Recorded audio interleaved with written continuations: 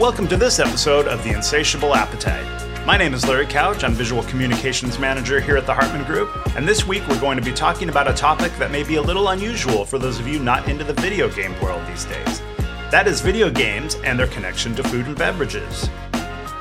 I'm joined here today by two other video gamers who are well-versed here at the Hartman Group in the world of food.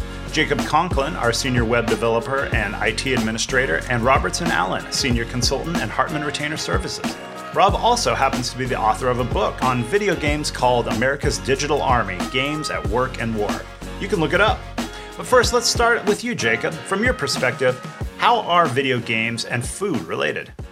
Thanks, Larry. Well, I think you can look at it from all sorts of different ways. Food has always been a big part of video games in terms of food being an easy representation of health or power. Mario eats a mushroom, gets bigger, or a character has some food in the game and regains health. But I've noticed more games that are actually about food. That can be something as simple as Candy Crush or Cooking Mama, or these kind of simulation games that get the player to play as if they are cooking in a restaurant. There are tons of these. Burger Shop, Food Truck Chef, just a lot of them are out there right now. KFC actually made a dating simulator a couple months ago where you can date a younger Colonel Sanders. And just recently, Wendy's made a Dungeons & Dragons style role-playing game around this fantasy world they created called Feast of Legends, which is apparently pretty well done, and it's a tabletop-only game. Yeah, I saw a video about that. It looks pretty cool, actually. There seems to be a lot more interaction between the video game industry and the food and beverage industry happening these days. Is that right, Rob?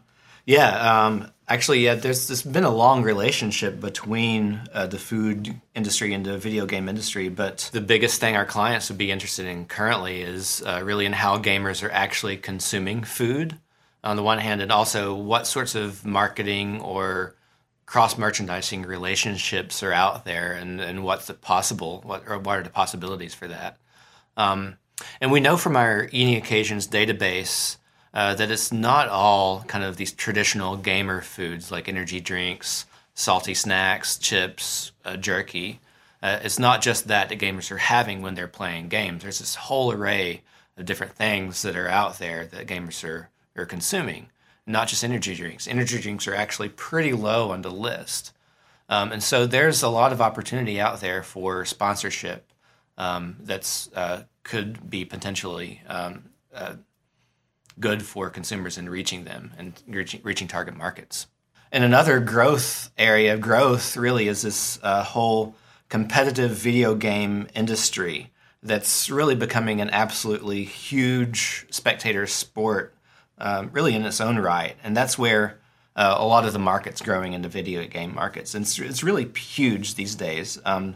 Just an example, the prize pool for some of these competitive game tournaments is $6 million now. That's amazing. And so there's professional teams called esports teams, e-athletes, that are even making a bid to become a competitive Olympic sport in some cases.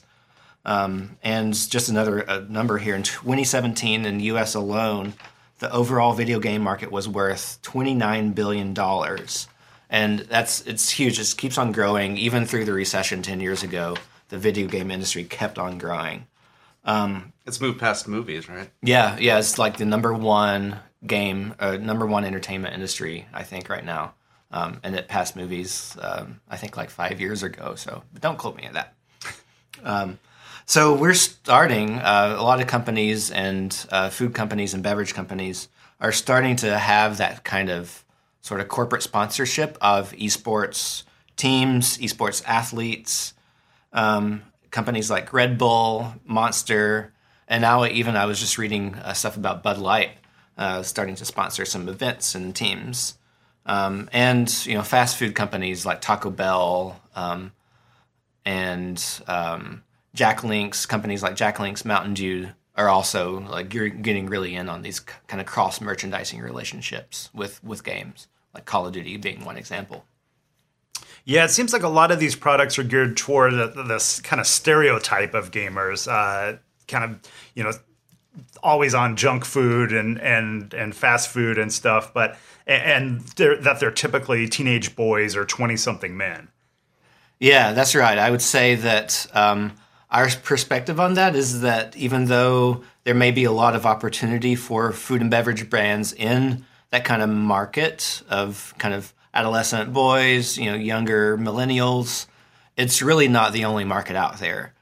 So typically, I always like to say, you don't think of moviegoers or TV watchers as your market. They're not some kind of monolithic group, but there still is this tendency to lump together like all the video gamers into that kind of stereotype of an adolescent kid, and that really isn't the case anymore, even if it ever was. Right, yeah. And so I brought with me just a couple of data points to illustrate that fact. And the Entertainment Software Association publishes data on who U.S. video gamers are every year.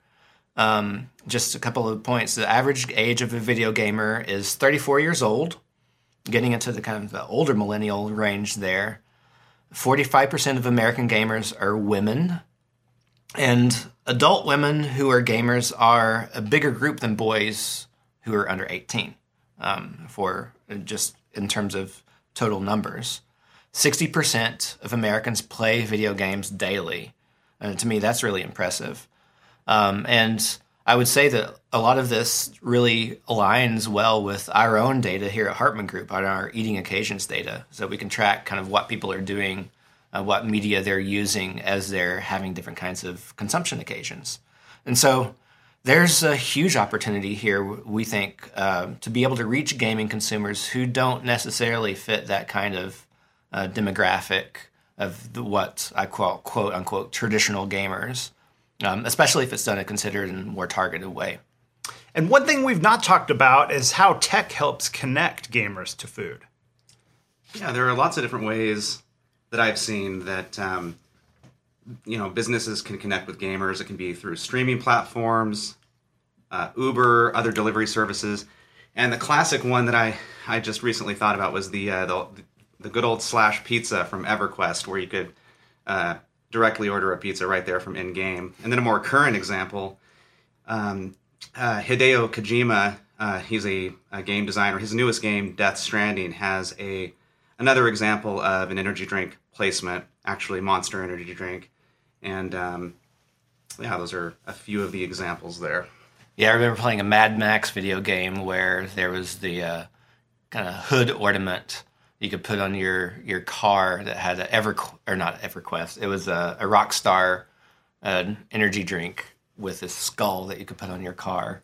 It's kind of bizarre and interesting little product placement in there. Yeah, it's funny. I mean, they've been doing it in TV shows and movies for years, decades, and it doesn't. You don't even notice it. But now that it's starting to creep into video gaming, it's way more noticeable. Definitely, but it's kind of a cool, novel thing. I guess it shows sort of how the industry's matured in a way. Yeah, I would say for a lot of gamers, it probably breaks their immersion to a degree. It really depends on the game, though.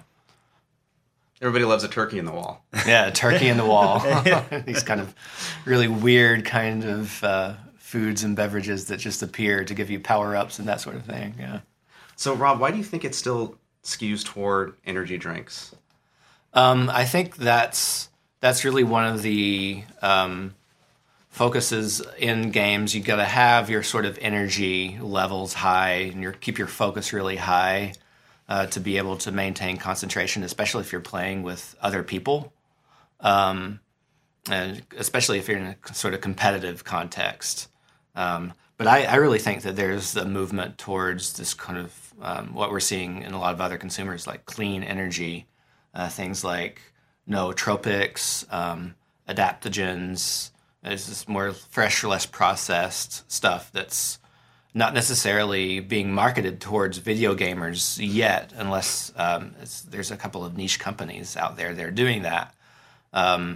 But that's probably where I see a lot of the future going towards in this broadening of video game markets. Well, online gaming is super competitive. If you think you're good at a game, just wait till you get online and play against other people. So anything you can have that might give you a little bit of an edge, I could see becoming quite popular. Yeah. Especially something that doesn't have the kind of crash associated with energy drinks and things. Not everyone's trying to play games for 24 hours straight, all night, but and we don't recommend that. Yeah, that's one reason why I don't really play online video games myself. I just like this kind of slower paced, private, single person sort of experiences. Yeah. So Jacob, I just want to know, when you play games, what do you have? What do you eat or drink? Anything? I think I skew toward the less messy foods. So things like just fresh fruit, dried fruit more often, bowls of pretzels, stuff that's like not very messy that I can have a big bowl of, pop it in every now and then. And for, on the beverage side, just, diet sodas, seltzer, stuff like that. That's pretty much where I'm going. Mm. Myself, I'm usually playing in the evening, so maybe that has a little bit of an effect on what my food and beverage choices are. But I'm almost always got a beer by my side. It's nice to sip a beer while you're playing. I tend to go for salty snacks too, nothing too messy. Sometimes like cheese and crackers is nice. You got to slice them up ahead of time though, or you'll be wasting too much time in between. But yeah, messy foods are bad. I tried to eat some delicious leftover barbecue during a gaming session one time, and the controller was pretty much That's a good consideration, I think, for food manufacturers when you're thinking about gaming occasions, right? Yeah, even like Doritos and things, those coated type salty snacks can leave a nasty residue. Right. Well, that's the funny stereotype of the like Dorito dust covered controller or keyboard. But I don't know if I've ever actually seen that in the wild. Right. Yeah. I have a little kid and I've experienced it. I still clean those off sometimes. I'm pretty much just a straight up beer drinker. No food or no snacks. It's craft beer. Well, it's been fascinating talking to you guys about the new developments in the game industry and how they apply to food and beverages. I hope our listeners enjoyed it as well, and we look forward to chatting with you again in the future. So thanks for listening.